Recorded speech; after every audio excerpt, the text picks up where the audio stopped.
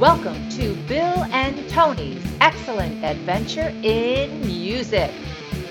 Here are your hosts, Bill Fraser and Tony Sartu.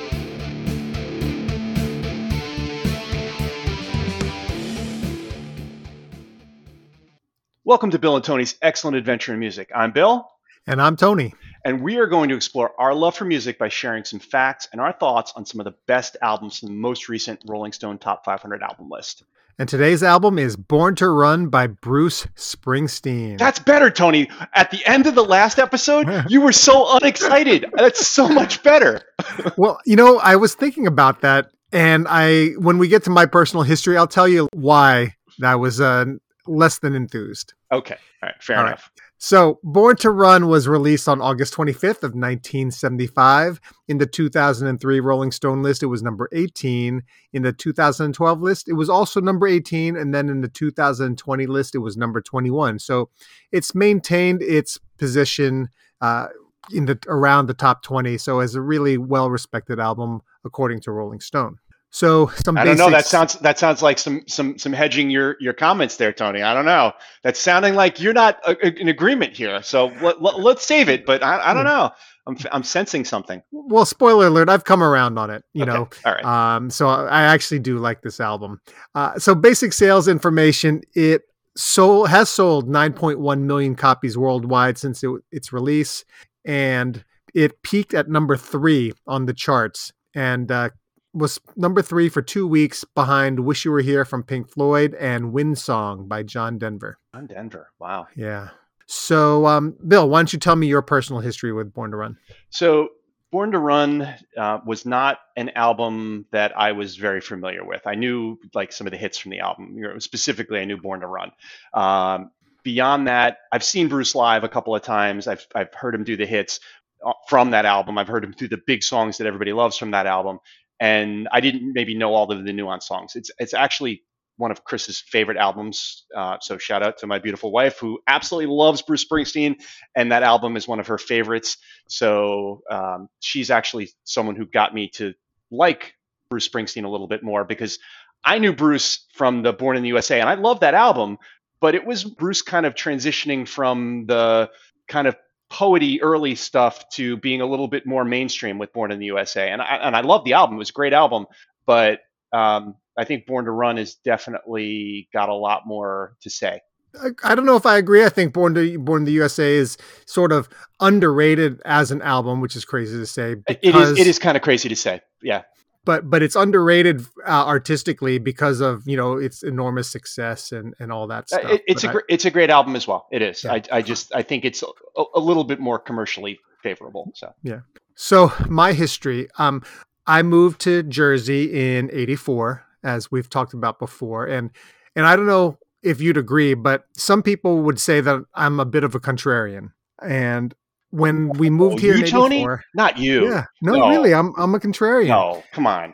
So when I think about the things that I like, I think about them in the context of when I started to like things. So, why am I a Yankees fan? Well, the Yankees weren't good in the mid '80s. They were okay. They were terrible. But the Mets were dominant. So guess what? I hate the Mets. I don't love the Yankees because they were good.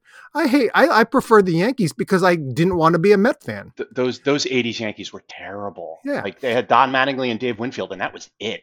Why am I a Jets fan? I'm not a Jets fan for any other reason than the Giants were good in the mid '80s when I moved here. So when I moved to Jersey, the last thing in the world, in the year that Born in the USA comes out, the last thing in the world I'm going to be interested in is Bruce Springsteen. So that's kind of why I had that lukewarm reaction yesterday. It's just kind of reflexive all my life, That's fair. That's fair. Yeah. But I have to say that, oddly enough, one of my top 10, possibly top 5 favorite songs of all time is on this album. I'm not going to tell you which one. I don't want to give it away for the draft. But I came around on Springsteen and started to listen for one reason: Mike and the Mad Dog. Mike and the Mad Dog. So Mike and the Mad Dog are a sports radio hosting team that basically invented the format of sports radio. And these guys were amazing. And they would spend hours sometimes talking about Springsteen songs, and they'd have the same conversation over and over again. So them talking about with such passion, arguing about their favorite Springsteen songs finally got me to check it out. And I got to say, all the songs that they were arguing about generally were from Born to Run. And I came around to them, and thank you to Mike and the Mad Dog. All right. Well, who knew that Mike and the Mad Dog were going to be the inspiration for Tony's undying appreciation for Bruce Springsteen? Good afternoon, Billy. How are you today? How you doing out there in Connecticut, doggy? All right, so I guess that covers our personal histories with Bruce Springsteen and Born to Run. So, Bill, why don't you tell us what was going on at the time that this album was getting made?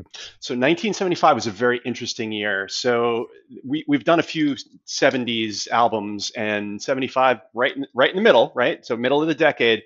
First and foremost, you've got Gerald Ford as president, right? So he is the replacement for Richard Nixon, who got ousted as president. The Vietnam War ends April 30th of 1975. So what had been going on for 20 years comes to an end.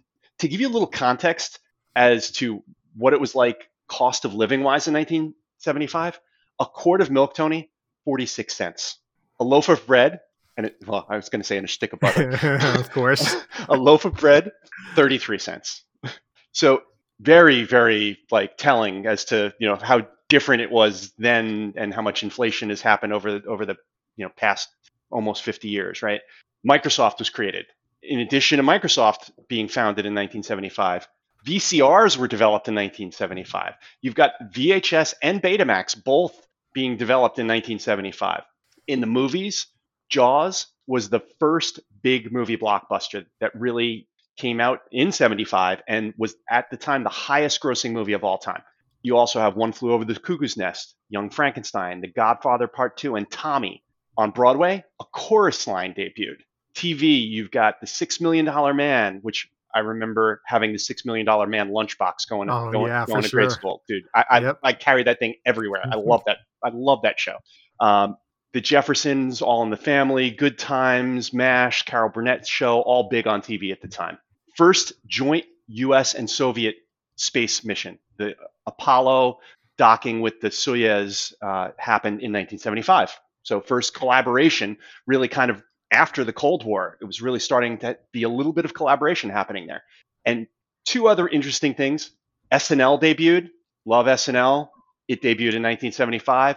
And Jimmy Hoffa disappeared in 1975. So we still don't know where he is. He's probably in the Meadowlands somewhere, but Jimmy Hoffa disappeared. Well, you mentioned SNL, so I'll just give you a hot take. The original SNL cast, 1 billion% overrated. Dude, dead wrong. All right. Well, maybe another show. I think we can argue that on another show. I'm going to challenge you that we discuss that on another show. So. All right. Okay. So that's what was going on socially. Let me tell you about what was happening in music at the time. So, what we've got is in the last show, we talked about the last two shows, actually, we talked about 1977 and 1984 and how in 77, the year that Billy Joel's The Stranger came out, there was only 7 distinct number one albums. In 84, when Purple Rain came out, there was only 5 distinct number one albums. Well, in 1975, there were 20 distinct number one albums. 20 distinct number one albums in a year with 52 weeks. So that's, really telling you how the musical landscape was kind of all over the place, right? There wasn't anything dominating. No album was number one for longer than 6 consecutive weeks.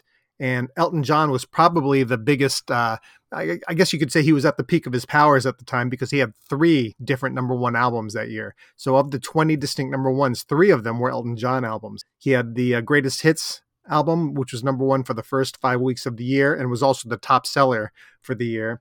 He had Captain Fantastic and the Brown Dirt Cowboy, and that was number one for a total of 7 weeks, but it was 6 weeks in one shot and then another single week. And then he had an album called Rock of the Westies, which was number one for 3 weeks. So a total of 15 weeks, Elton John was number one during the year with 3 albums. Some other longer running number ones were Led Zeppelin with Physical Graffiti and the Eagles' One of These Nights for 5 weeks. Okay, so that's some of the key number ones. What was going on with musically with other albums? Do you have anything? So yeah, so there was a lot actually. So you mentioned Floyd and you mentioned Zeppelin. There's a lot of albums on the Rolling Stone Top 500 album list that were made in 1975. Patti Smith, Horses, Parliament, The Mothership Connection, Bob Dylan and the band made the Basement Tapes. You've got Toots and the Maytals, awesome reggae music, Funky Kingston, Queen, A Night at the Opera, Dylan, Blood on the Tracks, and not to mention Fleetwood Mac, the very first Fleetwood Mac with Buckingham and Nicks in 75. It was a great year in music. So while there were certainly a lot of great albums that came out, some of the top singles of the year didn't really reflect those awesome albums. The number one song for the year was Love Will Keep Us Together by Captain and Tennille. You've got Rhinestone Cowboy by Glenn Campbell and Philadelphia Freedom by Elton John. Both, perfectly fine songs, but, not iconic songs. You've got Before the Next Teardrop Falls and My Eyes Adored You were the number 4 and 5 singles of the year. Those songs were oldies when they came out. Those songs are songs for like our great grandparents. The fact that My Eyes Adored You was 75 is crazy. Like I love Frankie Valli's awesome, but Sure. like it just does not sound like a mid 70s song. Those Before the Next Teardrop Falls and My Eyes Adored You, great songs. Those songs are like from the 50s or should belong in the 50s. So it's crazy that those songs were top 5 singles at this time. Some other top singles were Thank God I'm a Country Boy. So that's how John Denver had that number 2, number 1 album. You had Lovin' You by Minnie Riperton. Loving you is easy because you're beautiful. Can you hit that high F? No, I cannot. Only John Stamos' brother. So you've got Jive Talkin', Lady Marmalade, The Hustle, and Kung Fu Fighting. Dude, I love that song. That is an awesome song. So the singles weren't necessarily awesome, even though the albums really, there were some really excellent albums. There was one awesome single in the year, Fame, the Bowie-Lennon collaboration. Yeah. Like, awesome song. Well, I intentionally left that off because I'm trying to illustrate the point that... You're sandbagging, dude. Yeah. You're sandbagging. All right, I sandbagged. Okay, so that covers the top singles for the year. So why don't we talk about some of the basic information about the album? The album was recorded at 914 Sound Studios in Blauvelt, New York. It's some town south of Nyack in Rockland County. And they started recording in May of 1974. The producers at the start of the album were Bruce Springsteen and Mike Appel, who were the producers for the previous 2 albums. And Mike Appel was also Bruce's manager at the time. The production for the album moved to the record plant in New York City when the third producer joined the operation, and that was a gentleman named John Landau, who, Bill, I think you're going to talk to us a little bit about later on. So that's the basics about the production of the album. So, Bill, can you tell us a little bit about the album art? So the album art is iconic. It is a very simple picture on the album cover.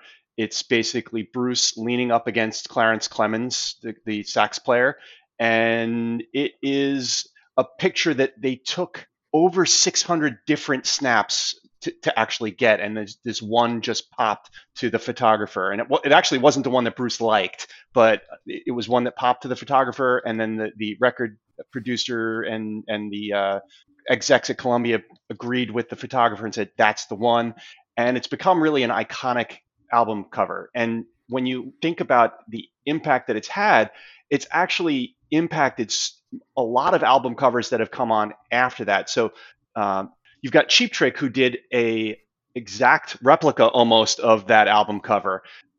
Anytime Sesame Street is replicating something, so Sesame Street, Born to Add, you've got Cookie Monster and Bert on the cover doing the Clarence Clemens Bruce Springsteen.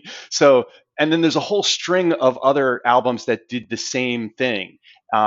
It's just a really cool picture. And what winds up happening is in a lot of the live concerts, while Clarence Clemens was still alive, they would actually strike that pose on stage until the crowd realized it and would go nuts. So they would totally play to the crowd that iconic image. And it really is just a very memorable album cover. Very nice. All right, so Tony, why don't I do a little bit of artist background, then I'm going to hand it over to you to talk a little bit about kind of the run-up in albums, at least. So from a background perspective, you and I grew up in New Jersey. I grew up entirely in New Jersey. You grew up mostly in New Jersey. Bruce Springsteen's huge in Jersey, right? He's the original Jersey guy, right? So born in Monmouth Medical Center in Long Branch, grew up in Freehold, went to St. Rose of Lima Catholic School in early education, then graduated from Freehold High School. And he was a quiet kid. He wasn't really good at a lot of things. He was not an athlete. He didn't participate in activities. He really only gravitated towards music and art. And it was really a solitary thing for him. So as a child, he would go with his mom to his aunt's house, and his aunt and his mom and his grandmother, his older Italian grandmother, would just be upstairs speaking Italian to each other, and he didn't understand a word of it. And he would sit downstairs with his aunt's piano, and he would just practice and try to teach himself how to learn the piano. And his aunt heard him and was like, you're getting better at it. She gave him a key to her house so he could come over and practice and learn to play the piano. And he's self-described as an okay pianist, and he feels like I never really quite got great at playing piano, but I'm good at least playing for myself. So he can play a lot on the piano. And actually, the album Born to Run was written on the piano, which is a different thing for Bruce, because most of his albums are written on the guitar. Born to Run was written on the piano. So it actually comes from a lot of that experience growing up and whatnot, and learning the piano and banging out songs on the piano. So his dad was a bus driver. His mom was the breadwinner of the family and was a legal secretary. His dad, Irish and Dutch background, his mom, Italian. And the other thing I thought was really interesting is the name Springsteen is actually Dutch, and it comes from what is literally translated as jump stone or stepping stone. So that's a little bit about Bruce and kind of who he was and where he came from. So I'll ask our buddies from Manalapan, didn't the legendary Doc Hussey, who taught many of us English at Manalapan, didn't he also teach Bruce? I think he did in Freehold, yeah. Yeah, I have a recollection of that as being part of the lore. I'm pretty sure. I never had him as a teacher, but I'm pretty sure I heard that story, yeah. All right, so now we've got the lead up to this album. So Bruce had come out with two really well-received, or at least critically well-received albums, Greetings from Asbury Park and The Wild, the Innocent, and The E Street Shuffle. Both of those albums came out in 1973, critically well-received, a number of really good songs on those albums, but they didn't sell 250,000 copies altogether between the two of them. So nobody was buying. And Bruce was really feeling that pressure. He was thinking that if this next album that they were working on didn't sell, he was pretty sure that he was going to get dropped from Columbia Records. So there was a lot of pressure and strain in this production process for him. Specifically, when he was signed to Columbia, it was Clive Davis and John Hammond who were at Columbia, and Clive Davis left. So a large portion of his support wasn't at Columbia anymore. That would explain, additionally why he had that looming feeling of needing this to be a hit.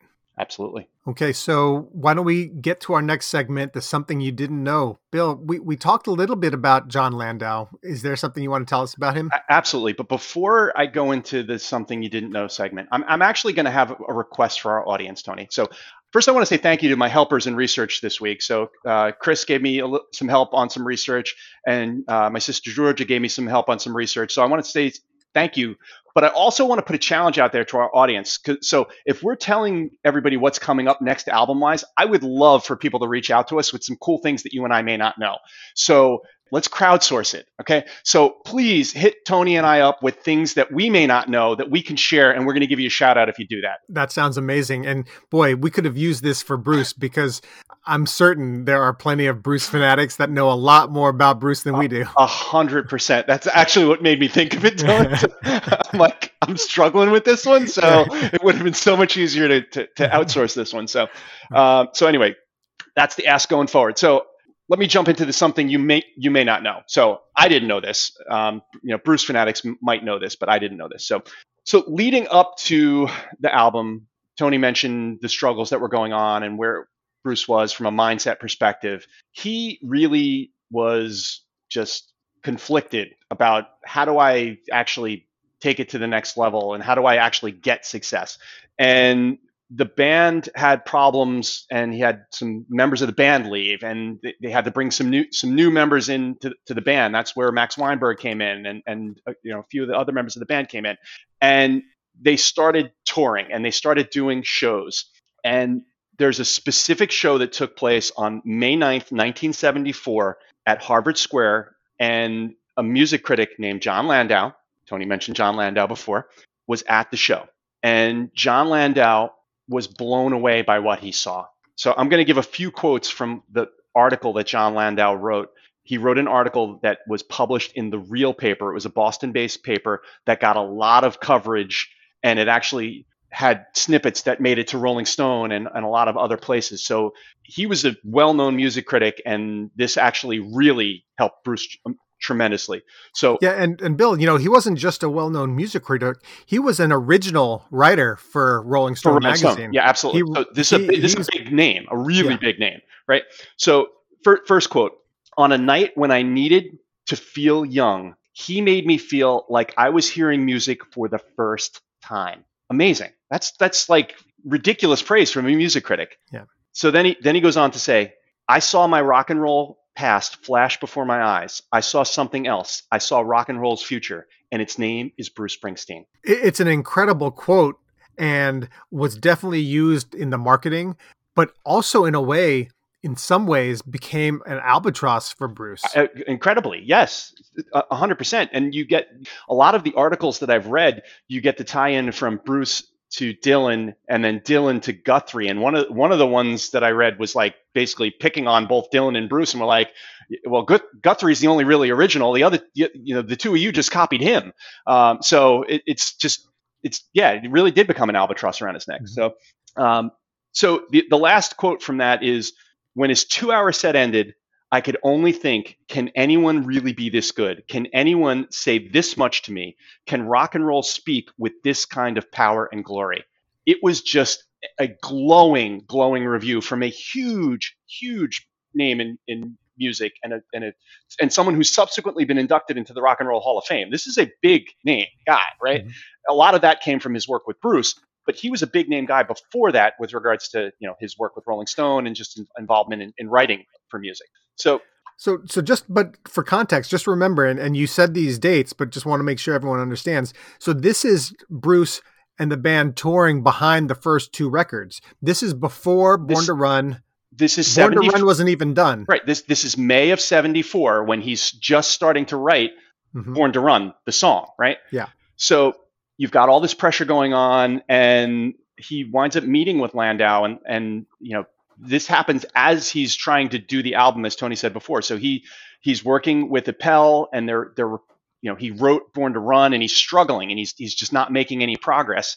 So he meets with Landau, and Landau basically says, "Look, you're amazing. I can help you, and I'd love to be a part of this." And they wind up agreeing to work together. They bring him into the process. As Tony mentioned, they move on to recording at the record plant.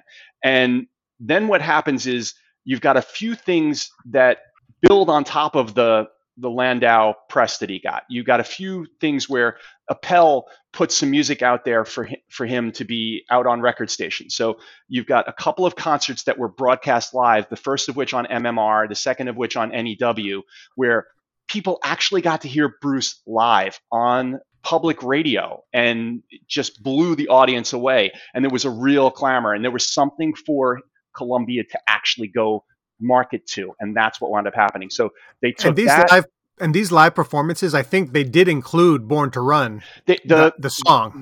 The second one did. The first one included She's the One, Jungle Land, and at the time the song was called Wings for Wheels, which wound up becoming Thunder Road. Mm-hmm. So it had the first one in MMR had a few songs. The second one had Born to Run. So you've got these things are kind of building on each other, and then Columbia is actually able to go market it with the quotes from Landau's article, the press that he's getting from the radio stations, the airplay that he's getting from these kind of bootlegged recordings of his live shows. He's got buzz, and he winds up getting on the cover of both Time and Newsweek the same week. That's really kind of rare, right? So Appel, while he and Appel wound up, splitting and arguing over a lot of things, he actually was pretty successful at getting his name out there and putting him out there and really helping Born to Run kind of jump up. So that's what I've got. I'm not sure if some of the big fans probably knew that, but I didn't. Yeah, the one that I'd add, a couple of pieces I'd add there is there was another key DJ in Cleveland that was given some of this material to play, and he loved it so much that he played it every day at 5:55 p.m. To sort of kick off happy hour. So really building that support on album-oriented rock stations like in Cleveland, Philly, and New York was a big part of creating that hype, but also added to the pressure because now you've got a clamor for this new album, which doesn't exist. He's got one song. And now people are talking, when are we getting this album? And there's no album. And it took him a while. So yeah. One of the things I did in studying for the pod today was I listened to the Rick Rubin, Malcolm Gladwell podcast with Bruce Springsteen, their Broken Record pod. And Bruce talked about some albums are really easy, and it takes 3 weeks to write the album, and you can record them in days and whatnot. And some are just painful. And this one, it took a long time. It took over a year from when this kind of process started to actually getting the album done. And the last track that they finished was Jungle Land. They finished it like minutes before they left for their tour. Bruce and Clarence Clements were in the studio working on the saxophone solo down to the wire on that album. So they were really just. And Bruce wasn't even happy with it. He's like, it's not done. And they're like, nope, you're done. Yeah. Save it for the next album. Yeah. So you mentioned a couple of things. You mentioned how this was composed on piano, and that's going to be really, in my opinion, really important too, because this album, you mentioned how the original piano player was replaced. It was a gentleman named David Sanchez, who was the original E Street Band piano player. And he's the guy who's on Born to Run, the track. But then he leaves. He and the drummer, Ernest Boom Carter, left to form a jazz trio. And that's when Max Weinberg and Roy Bittan come on board to play drums and piano.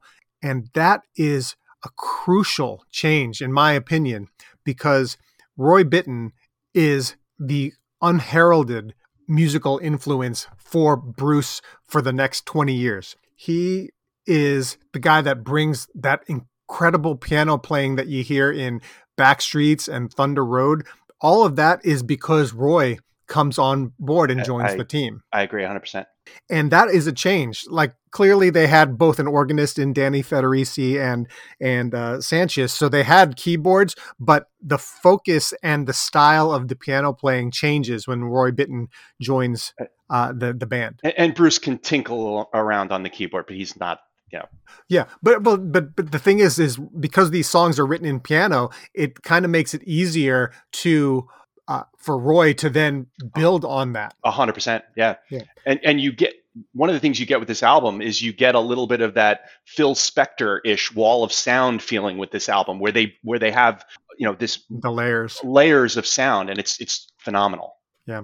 So that's, so those are key changes to the personnel that really influence everything that happens. And just to emphasize how important Roy Bittan is to the whole process, when Bruce fires the E Street Band, if you remember, he fired the band. He fired everyone and then rehired Roy Bittan. And Roy talks about how freaking awkward it was because, he's the only one that gets brought back. And now he's in this new band, but he's still, slowly they all came back. Yeah, they all came, but still that was a big deal. And the fact that Roy is the only one that comes back tells you how important his piano playing influence was on Bruce and his music. The other important thing that I'll mention is, and we could do 2 shows on this guy. Oh yeah, I mean, I think I know where you're going. Yeah, is Jimmy Iovine, who comes in as the sound engineering. Yeah, absolutely. And Jimmy Iovine is a multi-billionaire now, but at the time he was just an engineer. He wasn't even a producer. He's an engineer, basically known for being a friend of John Lennon, and that's how he got his foot in the door, really into the music business. And but Jimmy Iovine comes in, engineers this record once John Landau comes on board. So he didn't work on Born to Run; he works on the rest of it. Yep. And then basically half of the music, no, probably more than most of the music I love today, is some way connected to Jimmy Iovine. So he's so incredibly impactful and prolific in what he's touched. I completely agree. Yeah. So those actually, I'm sorry, those weren't even my somethings you didn't know. So I was going to say, like, dude, like you're helping me out here. You're fleshing this out. This is awesome. Yeah. I the more I kept looking into Roy and Iovine, I said, geez, man, I could do 2 shows on these guys. So I'll give you a short nugget then on the something you might not know. I really love this one. So Born to Run, sort of the conceit of the song is, a boy singing to Wendy about escaping. Is that a fair synopsis? Yep.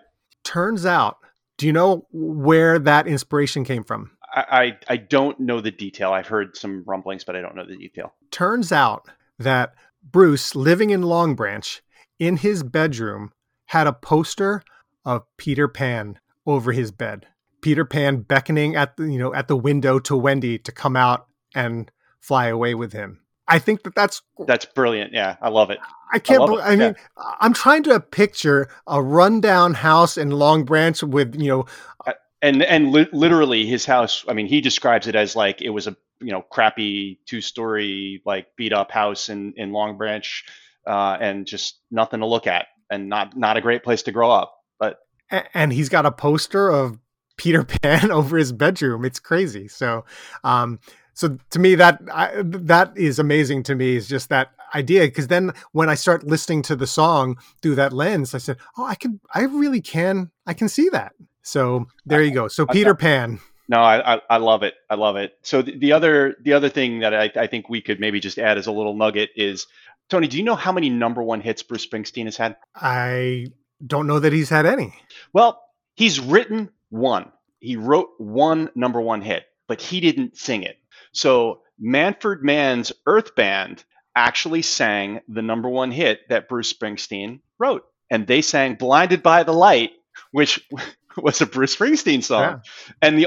And he's only got one #2 song, which is Dancing in the Dark. Yeah. The other #2 song that he's got was done by the Pointer Sisters, Fire. Yeah. So he is also just an amazing writer, and he's got this massive catalog of things that he hasn't even released. He did a box set where he released a lot of things, but he still got this massive back catalog of things that he hasn't released. And on his most recent album, he's got 2 songs that he wrote 50 years ago on that album. Wow. Well, and then, you think about, artists like Patti Smith and Natalie Merchant, both of whom have probably their most well-known songs were both Because of the Night. Yep. Okay. So I guess that's our something you might not know. I'd love to know from our huge Boss fans, did we give you anything that you didn't know? Because this was a struggle. We had to work on this one, and I'm not sure on this one. I'm not sure whether we gave the deep Bruce fans something they didn't know. All right, so I guess that takes us to our next segment, which is the track review. This is going to be fun. All right, so Tony, the album starts out. Track 1 comes right out of the blocks with Thunder Road. So I guess, do I pick first this week? You pick first this week. So okay, you have fair game to say whatever you want. Yes. So Thunder Road is in my personal top 10, possibly top 5 songs of all time. I can't tell you enough how much I love this song. This song, everything about it is great. From the way it opens with just the harmonica and the piano and just the cinematic quality of it all. And it's funny, the cinematic quality, because it actually was inspired by a movie poster.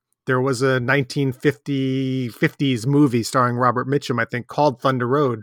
And he liked the title and he liked the poster. He never even saw the movie, but he liked the title and he liked the poster. Yeah, that's so me. That's something I would do, is not see the movie, like the poster, and write a song about it. It's great. Like I mentioned before, the song was titled "Wings for Wheels." He didn't have a good, cool title for it, and he actually had it in his live sets as Wings for Wheels. So Thunder Road is just an iconic track, and I think that I'll just tell you now, it's going to be my number one pick. I can't blame you. I really kind of was rethinking the fact that I chose this album and I don't get the number one pick. So I'm a little bummed that I don't get the number one pick this week, and I'll just say that.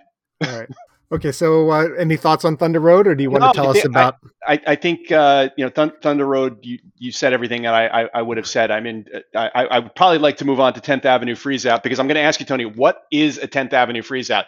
Because I've done a lot of research on it, and there are, Bruce for years would say he didn't know what it was. It was just something and whatnot. And then with his Super Bowl show, he kind of talked about it a little bit. And I mean, to me, very clearly, it's kind of the band coming together. Like it is Bruce and the E Street Band coming together as a band. And he talks about Scooter, which is his nickname. He talks about the big man, which is Clarence Clemens. He talks 10th Ave in Belmar. He's got all of the stuff going on about where the band was playing, some of the challenges they were having, coming together as a band. And there's some allusion to the fact that the freeze out was that he couldn't play all of the clubs that whatnot. I don't know if that's true or not, but I think more to the fact it's kind of like the band gelling, and it's the struggle and the challenges of kind of coming together as a band. That's kind of what I got out of it. I love the song. I absolutely love the song. It's a good song on the album, and it's an even better song live. It's just an absolute banger in concert. Oh, it's tremendous live song. Yeah. All right, so then the third track we've got is Night. So I would say this is my least favorite song on the album. It's a good song. It's a nice song, but it's not something that stands out amongst the other tracks. I would say the other 7 tracks are all, again, I could look at the other 7 tracks and say best of type album. I look at this track and go, it's a nice track. It's okay. Yeah, you know what? As I was listening to the album, I had this at the bottom, but I think I might like it a little bit better the more I listen to it. I like it as a pairing with Backstreets, which is the next song.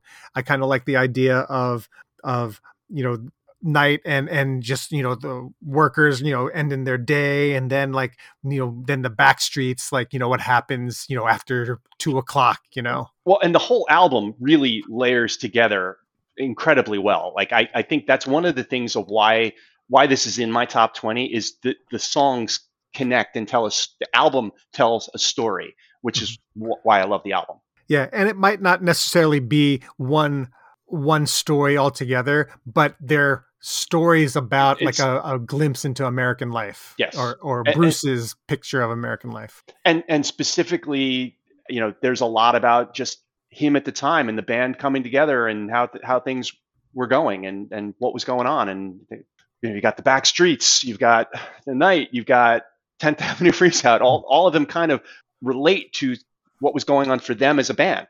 Mm-hmm. So. All right, so take us to Backstreets. So Backstreets, I love the vocals on Backstreets and just kind of the repetitive component of that, and the way that the song layers together with the piano and the vocals, and it's an awesome song.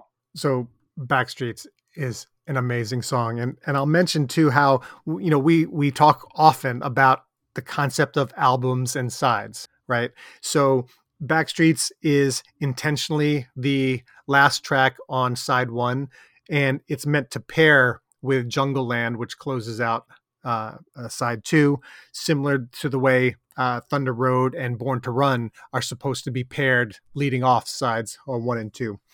So Backstreets, just as a song, I have to tell you that I don't love the Bruce version as much as I do another version. Really? Yeah, I put it up on our Facebook page, or I think I put it up on the Facebook page. I know I put it up on mine. So really, we'll put a link on the show notes to this video. Actually, it's not a video, it's a YouTube of just the audio because I couldn't find the song. But one of my favorite singers of all time, Maria McKee, did this song, and this recording happens to be at a show that Colleen and I were at. And I can actually hear my cheers at the end of Maria's version. Oh, that's very cool. This. And Maria it's just her and a piano. She's an incredible vocalist, and just hearing her isolated vocals and this incredible piano playing, which, goes back to the whole Roy Bittan of it all, is just amazing. So I highly commend you to check out the Maria McKee Backstreets version. We'll have that on the page. I will definitely check that out. It's going to be hard pressed to replace the Bruce version in my mind, but I will definitely check it out. Might be. We'd be remiss if we didn't mention the connection to Stevie Nicks. we should have mentioned when we were talking about Jimmy before, but Jimmy was involved with Stevie Nicks for a number of years. He was. Yeah.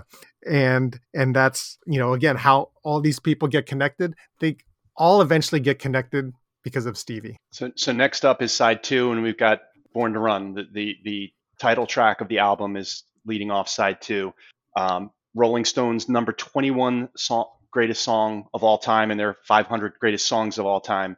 It's got the full Phil Spector wall of sound approach on it. It is just 100% a rock classic, and I can't not get excited every time I hear the song. Like I like, it's a visceral, like, you kind of get a little charged every time I hear the song. It's just an awesome song.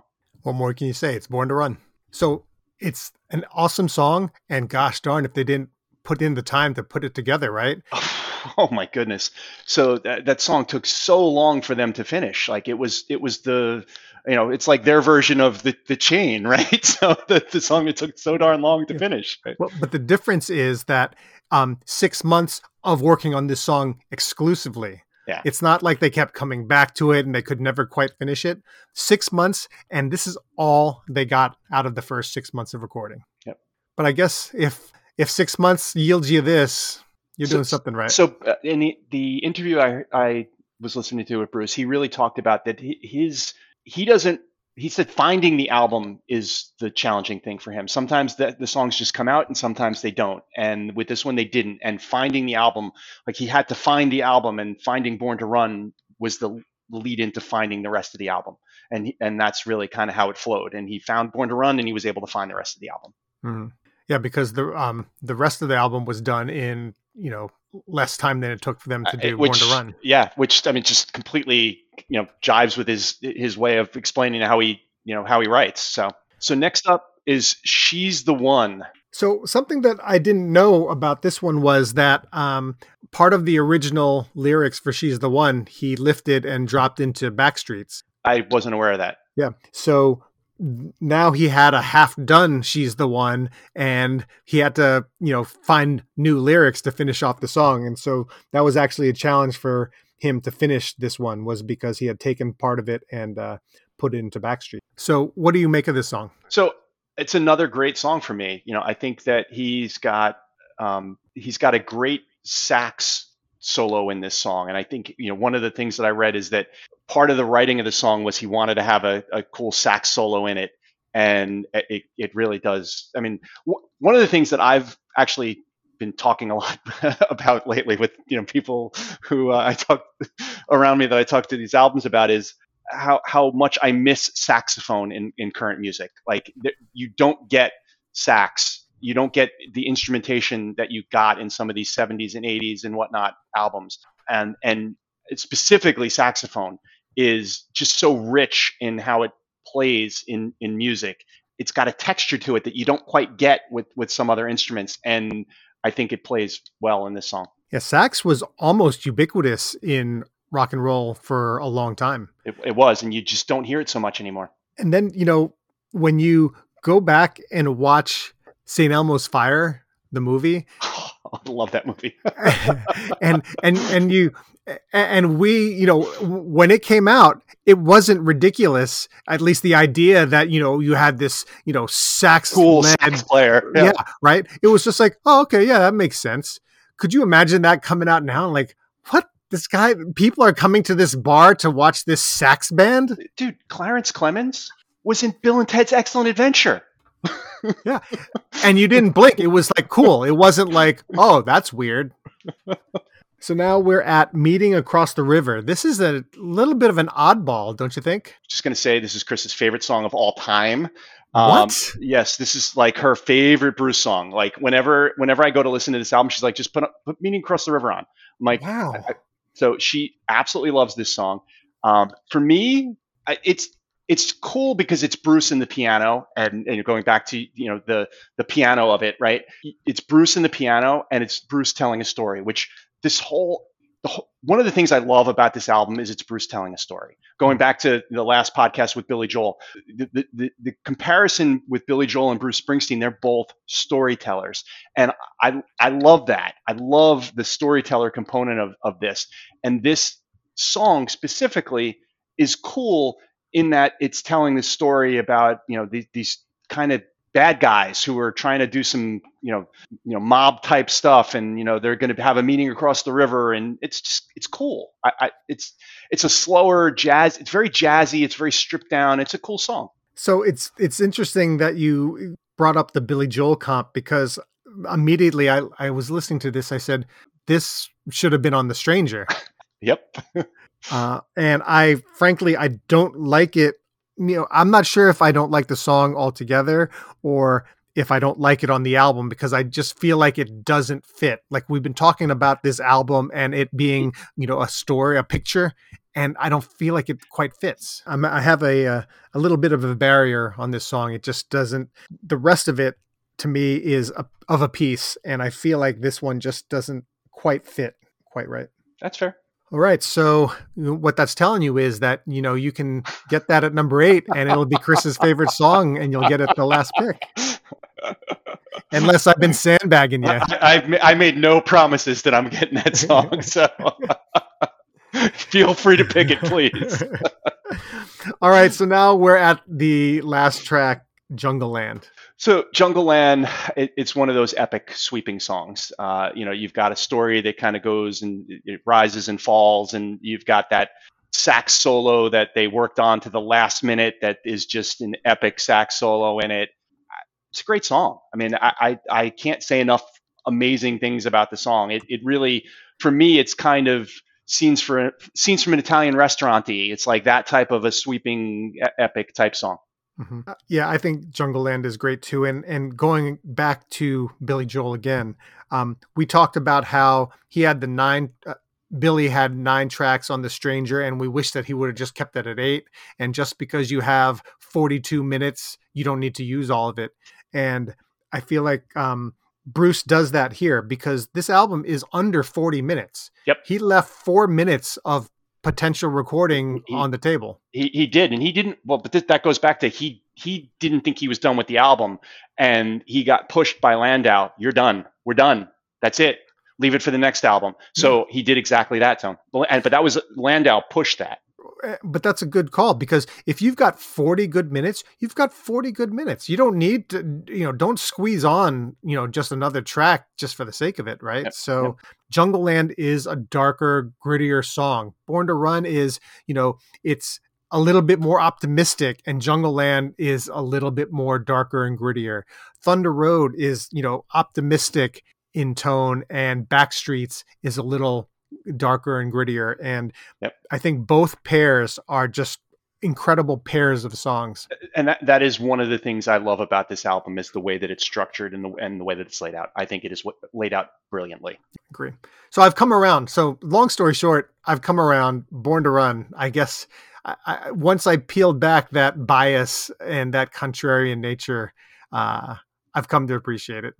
It's a phenomenal album. It really is. Yeah. All right. So that wraps that segment up. So I guess that we get to the song draft. We've kind of telegraphed some of the picks already. Oh my goodness. We've kind of telegraphed some of the picks, but we get to close out last week's song draft, Tony. Oh. Aren't you curious as to what happened last week, Tone? You finally won. So, you said you were going to go on a streak now. So let's see how that wound up. look, we'll do the data analysis and all that, but I can't tell you how many messages I got telling me you absolutely got crushed. I got crushed. I had our friend Chico's wife Meg texted me, and I didn't even know that she knows how to listen to a podcast. She texts me and says, "I love Billy Joel. I listened to the podcast. I wanted to vote for you no matter what so that you could finally win, but I couldn't vote for you." She said. All right, so let's close out last week's song draft poll. So, Tony, I am on the Stranger Song Draft poll site. I am officially closing the poll. We are no longer accepting responses. So, Tony, things are back to right in the world. What I want to know is this. So we know what happened. Did I get even one vote? You got one vote. I got literally one vote? You got literally one vote. Oh, my God. And when we look at the votes for song, the favorite track on the album, only 2 votes for one of your songs, Only the Good Die Young. Well, that goes to show you I don't know jack about Billy Joel. So, and just the other thing to share with everybody, so the question that we asked is, do you want Billy Joel to make another album, or is 12 enough? And the preponderance of the audience, by just a scooch over, so just a little bit more than 50%, wants him to make another album. Huh. You guys are all wrong. You're going to insult the audience again. I love it. You go right back to the playbook. You guys are all wrong. He doesn't have anything else to say. Just fork over your $200. Go see him at the Garden. Let him play the hits. I bought tickets to go see him in October. I am excited. Yeah. Exactly. And be excited and enjoy it. Do you really want to spend that $200 and then lose out on 4 classic songs so that he could play 4 of the new ones? Do you guys really want that? No, I don't. You don't. I don't. I'm happy. So, yeah. All right. So song draft for this episode. So just a reminder, our song draft is where Tony and I take turns picking songs from the album. We create a little team of songs, a little roster of songs, each of us. Whoever chose the album for the week lets the other person select first. So since I selected the album this week, Tony gets to select first. And at the end, we will post a link in our episode description for the podcast. We'll also post a link on our Facebook page that will allow people to click and go to our draft. It's a Google Doc, and we'll ask who you think won the song draft. We'll ask what your favorite song on the album is, and we might ask another question. And I'm not sure if we've got something this week, but if we think of something, we'll put it up there. So that's a little bit about what our song draft is. And so far, Tony's struggling a little bit, but he's got the first pick this week. So it's a good week to have the first pick. Yeah, I'd really love to know. I'm looking forward to hearing from the audience what their favorite songs are, because is Born to Run going to get a lot of play here, or does everybody know that Thunder Road's the best song in this album? So looking forward to finding that out. I'm going to pick Thunder Road with number 1. So Tony, I'm going to disagree that Thunder Road's the best song on the album. And I'm not going Born to Run either. So I am going Jungle Land with my pick, because that is my favorite Bruce Springsteen song, and it is the best song on the album. So, full disclosure, I did a couple of mock drafts with.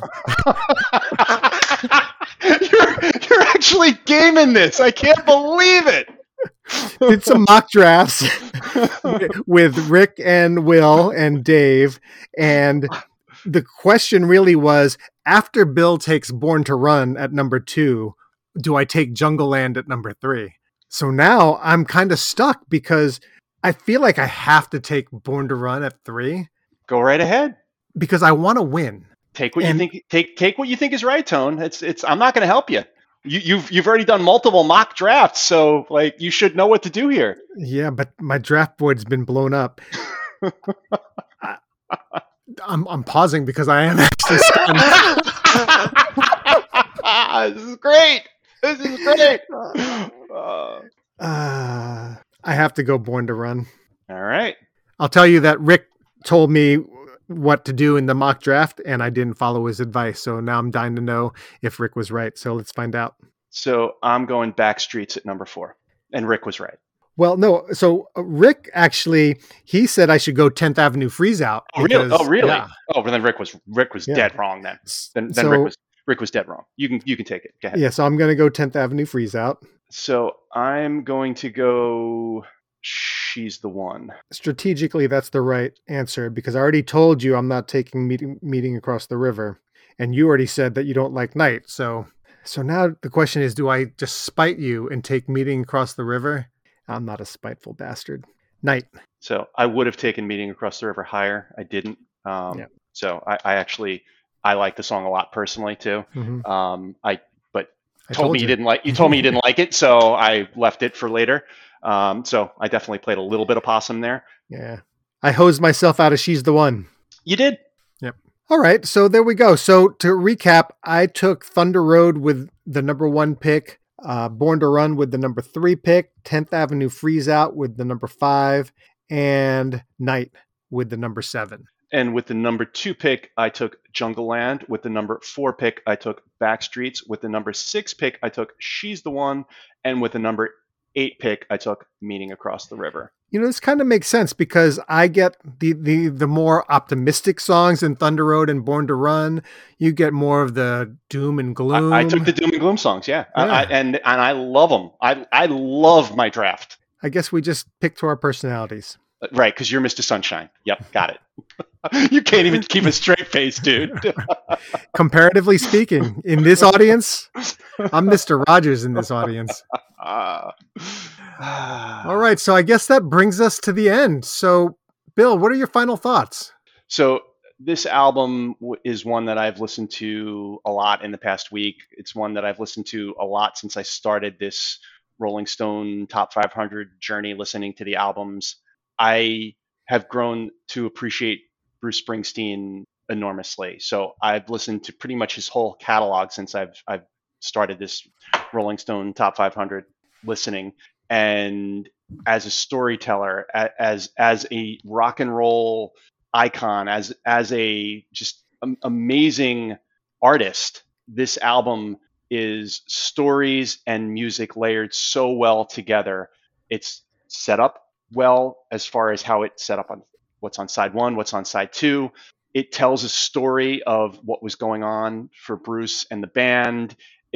It tells a story of what was going on for the world in 75, difficult times, running and fighting and dealing with different things and whatnot.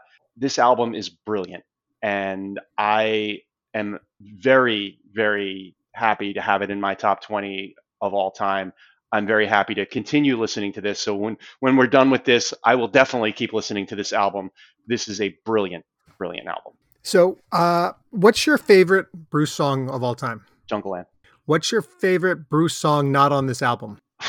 Probably, honestly, I'm going to say probably Streets of Philadelphia, just because I like the dark kind of whatnot component of that song. And I saw him do it live and I really like it. Mine is Brilliant Disguise. I listen to every single time I listen to that. Talk about storytelling. I just think that is utterly gripping storytelling. It's so personal and so vivid, and I just love it. So as far as my thoughts on the album, same. I hadn't really listened to the album very much. I knew all the major songs, and Thunder Road's one of my favorite songs of all time. The thing that I really took away from this experience is actually doing some of the research, because I felt like I wanted to know a little bit more about Bruce because it's Bruce, and the audience would know more than I did. And I came away doing more of a deep dive into Roy Bittan and Jimmy Iovine, and just blown away by those guys. And especially Roy, I can't wait to really dig into some of the other stuff that he's done and listen to his music as far as his contributions to other important works of music. And one, if I could just slip this one in, I want to give a shout out to our buddy Eon from Roto 98, who is a huge Todd Rundgren fan. Max Weinberg and Roy Bittan are two of the guys who played on the entire Bat Out of Hell album. So whatever you think about Meatloaf, Bat Out of Hell is an iconic. Oh, it's a great album too. It's actually a really good album. It's incredible. And the band for that was Todd Rundgren, who was the producer and the guitar player, Max on drums, and Roy Bittan on piano. And gosh, it's no wonder that, you've got that incredibly epic songwriting, and then you've got Roy and Max. It's amazing. I had no idea that those guys were the band for Bat Out of Hell. Yeah, so I think that the other thing for me with Bruce specifically, and this was interesting in questions that came up in some of the interviews I listened to, the difference between how he approaches being a solo artist and how he approaches working with the E Street Band. And this is Bruce and the E Street Band. This is him and the band, him and the guys working together.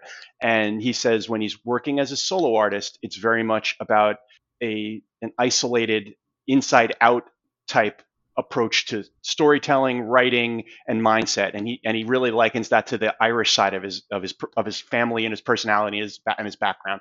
And when he's writing for the E Street Band, he thinks of it as a community versus this isolated feeling of when he's writing as a solo artist. Mm-hmm. And that he ties to his Italian side of his heritage and his family. And it's really interesting to kind of see that perspective. And when you listen to his discography, you can definitely hear it. You can hear that he definitely takes a different approach when he's a solo artist versus when he's working with the E Street Band. And it is a credit to the group that he's working with. That band is phenomenal. And it isn't just Bruce and this bunch of guys in the background. Yeah. It really is a band. And I think they don't get as much credit, and you're 100% correct. Well, at least they did get recognition by, for what it's worth, the Hall of Fame, right? So Yep. They did get inducted also as a band themselves. But yeah, the band is really an incredible group of musicians. All right, that gets us to the end here, Bill. So where does this fall in your final ranking? So I have moved this one probably as much as any album I've moved. You say that literally every week. Yeah, I know. I take this. I'm like a little bit obsessed with trying to get it right in my own head, as far as where these albums. So you've got a little bit of Bruce in you. Hey, listen, you got to let it go. Well, I'm going to let it out in the world now, so I have to let it go, right? So, all right. So for me, this album, while it was number 21 on the most recent Rolling Stone list, and it was number 18 previously, for me, this is the number 16 album of all time. This is a phenomenal album, and it's, again, going back to the band, this group working together to create this amazing artistry that winds up being Born to Run. All right. Well, that sounds good. I really have enjoyed listening to this album. I've become a fan, and I'm looking forward to listening to this some more. Now, as far as what we're going to be listening to next. Well, you got to pick this next album coming up. So I know I was very curious where you were going with it. So I'll be honest, I don't know why the heck I picked this one, but here it is. Thriller by Michael Jackson. Oh, I'm going to get my glove on.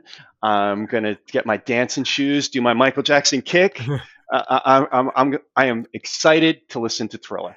Are you going to moonwalk out of the studio? I am going to moonwalk out of my little office here, yes. All right. So Michael Jackson's Thriller next week. All right, everybody, get ready for another exciting episode of Bill and Tony's Excellent Adventure coming up to you next week with the king of pop, Michael Jackson. I think there's no better way to end it. Thank you, everybody. See ya.